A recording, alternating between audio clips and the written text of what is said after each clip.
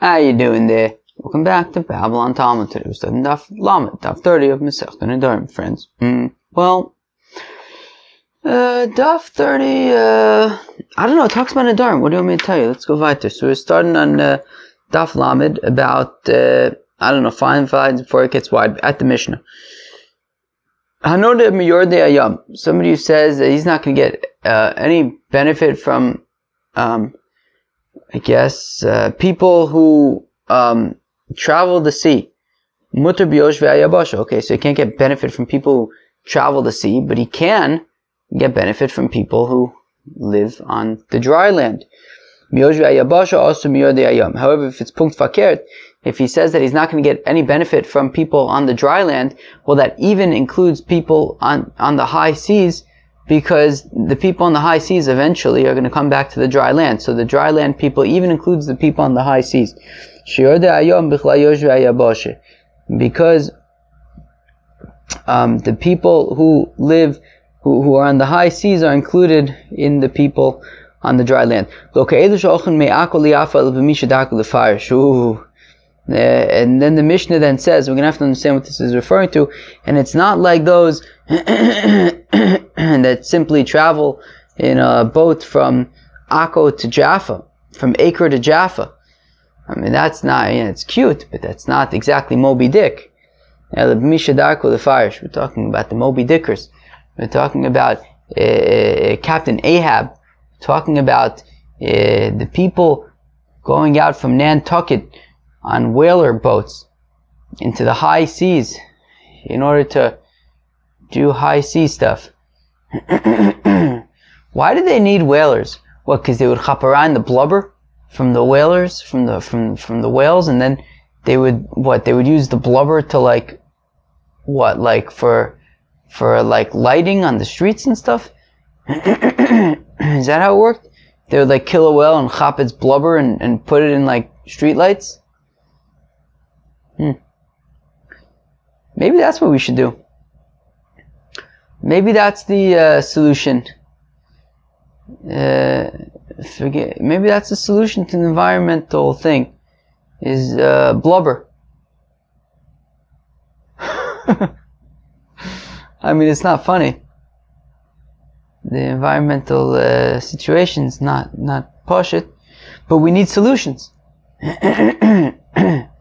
Maybe blubber. We'll go back on whalers, searching for blubber. It's not funny though. Alright. Fine. Where were we? Now, it says in the Gemara, Repopiv Revacha Bre Tervika Chadma. Okay. It says Repopiv Revacha Bre Tervika Chadmasni Areshav Chadmasni Aseifa. Now, we're trying to understand this thing about, people traveling on boats from Acre to Jaffa, being kind of cute, as opposed to, Moby Dick on the high seas. Well, Moby Dick was the whale, right? So Captain Ahab, who was the narrator of Moby Dick? Did he have a name? I don't know. I didn't get too far with Moby Dick. It's not poshut. That book is not so poshut. It's not exactly Harry Potter. Alright, anyways. So, Papa Vavacha B'Devikachad, Masne Reshav Chad Masne Seifas. One of them says that this comparison between people who take boat rides from Acre to Jaffa, comparing that to people who go on the high seas. So one says it's talking about the first part of the Mishnah, the other one says it's talking about the second part of the Mishnah. Mandatani Aresha. So the Mandamur says it's talking about the first part of the Mishnah. Masni Achi teaches it like this. I know the Miyor de Ayom Mutter b'yoshvei aboshe. So we say in the Resha that somebody who says that they're not going to get benefit from people on the high seas, so they're permitted to get benefit from people on the dry land. Habiyor de Ayom Osir, but they cannot get benefit from people on the high seas. Viloka Elu, and we're not talking about those Now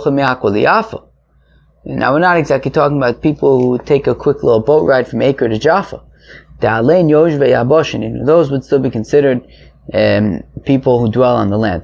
We're talking about we're talking about people that mamish go out on the high seas. Moby Dick and Captain Ahab looking for blubber. Man, the Masni is safe. The Madam who says, that's talking about the second part of the Mishnah, Masni Ochi teaches like this. Hanodam Yoshvei Aboshe, that somebody who says he's not going to get benefit from the people who live on the dry land, Osir B'Yorde Ayom, is not allowed to get benefit from people out on the high seas. And we're not just talking about the people who take boat rides from Acre to Jaffa. Even somebody who goes far out on the high seas still cannot get benefit from that individual. Since even the people on the high seas eventually are going to come back to the dry land, and therefore, people even on the high seas are included in a nether that you're not going to get benefit from people on the dry land. That even includes people on the high seas, because even people on the high seas are eventually going to come back to the dry land. Somebody who says he's not going to get any benefit from, the initial understanding is that from people who see the sun. Also, Abbesumin, so he's even not allowed to get benefit from blind people. That when it says roe achama, it's not talking. It doesn't mean people who are able to see the sun. It means people who are seen by the sun. So therefore, that even includes blind people, because the sun sees them, even if they don't see the sun. Because it doesn't say from those who see, it says from those who see the sun. Therefore, it means really those who are seen by the sun, to the exclusion of fish and ve'ubarim and fetuses. That fish are hidden by the sea, and a fetus is inside of the mother. So the sun doesn't directly see them. Fine. So somebody who says that they're not going to get any benefit from people with dark hair, with hair on their head. Also, it even includes not getting benefit from bald people, even though they don't have dark hair on their head. So people with white hair, even they're included in the nether. But he's permitted to get benefit from women and minors and young babies, because only men are considered. When you say shchori arosh, when you say people with black heads of hair, it's specifically referring to men. My time, how come, says the Gemara? It doesn't say the people with hair. It doesn't just say people with hair. It says people with dark hair. So it means people who are capable of people who have dark hair. Let's go weiter a shtickle. But he's permitted to get benefit from women and from minors, because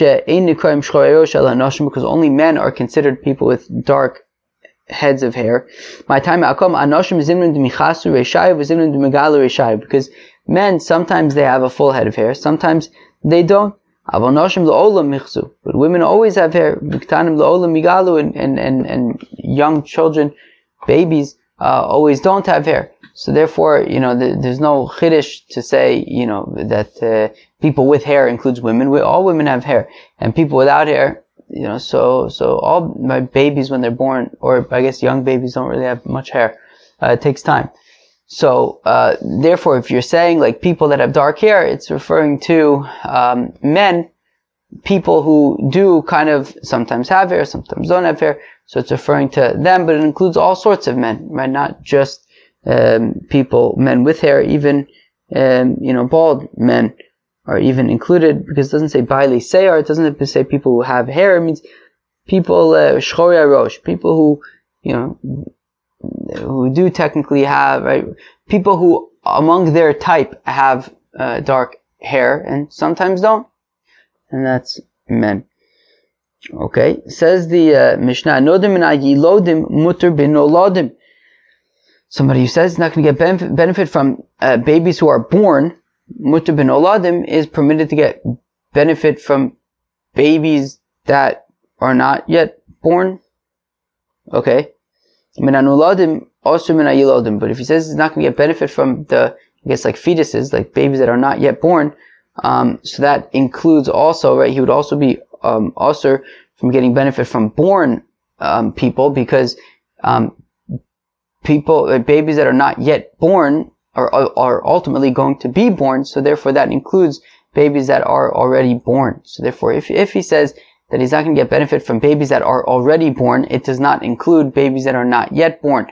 But if he says he's not going to get benefit from babies that are not yet born, it even includes the babies that are born, because the ones that are not yet born are going to be born. Rav Meir says that even the babies that are born, you would be permitted to get benefit from. We're going to have to understand what that means. The Chacham say the Chacham say that we're specifically referring to those that normally birth. Okay. Now says the Gemara, the Rav Meir v'lo miboya noladim. I don't understand. How do you understand Rav Meir? Rav Meir says in the Mishnah, right? Rav Meir matir af bilodim. He even permits the babies that are born. But does that imply, that, he's saying even the babies that are born? So meaning, Rav Meir is saying that if he says that he's not going to get benefit from the babies that are not yet born, so is he saying that he's still allowed to get benefit from the babies that are not yet born, and even from the babies that are born? Elamiman osir. But then who's he going to be forbidden from? So okay, there's missing some words. This is how you have to understand the Mishnah. Somebody who says he's not going to get benefit from babies that are born, would be permitted to get benefit from babies that are not yet born. If he says he's not going to get a benefit from babies that are not yet born, also be yilodim, he would also be also from those babies that are already born, since even babies that are not yet born are ultimately going to be born. Rav Meir says, Af anodim and anoladim mutar biyilodim. Then no, even somebody who says he's not going to get benefit from babies that are not yet born would be permitted to get benefit from babies that are born, from people that are born, just like when he says that he's not going to get benefit from those that are born, mutar binoladim is permitted to those that are not yet born. So it says Rav Papa to Abai. So are we understanding that noladim means babies that are not yet born? But what about the pasuk? It says that Yaakov Avinu says to Yosef that your two children that were already born in Eretz Mitzrayim, but at that point Menashe and Ephraim were already born. When you're going to tell me that it means that they weren't yet born, of course they're already born. So what? So then you're going to say that noladim means that they're already born. But that it says in the pasuk that a child will be born to David, and his name is Yoshiyahu. Are you saying that Yoshiyahu was already born? But Menashe wasn't even born yet. Menashe was his grandfather, so obviously he wasn't yet born, and it's saying nolad. Rather, it can be understood both ways, right? Noladim could be babies that are not yet born, or it could be that they are already born. By Nedarim, we go based on the way that people talk, and the way that people talk is that noladim is not yet born, and therefore that is why we assume that noladim is not yet born. Chacham say we're only talking about those that normally give birth, to the exclusion of fish and birds that I guess they lay eggs. They don't birth humans or animals, or right. They don't just like birth the new thing. Rather, they like lay eggs. All right, fine. Well, that was Daf Lamed of Masechta Nedarim. So we've been just talking about like random like Nedarim things. So like, if you say the people on the dry land, there's also include the people in the sea, and vice versa, and like different Nedarim that are included in other things. One interesting thing is at the end of the daf on Lamed Amud Beis we said Nedarim halich achalosha b'nei adam, that when it comes to vows, we go based on the way that people talk, which is very interesting. Friends, that was Daf Lamed of Masechta Nedarim. Hope you enjoyed. Peace out.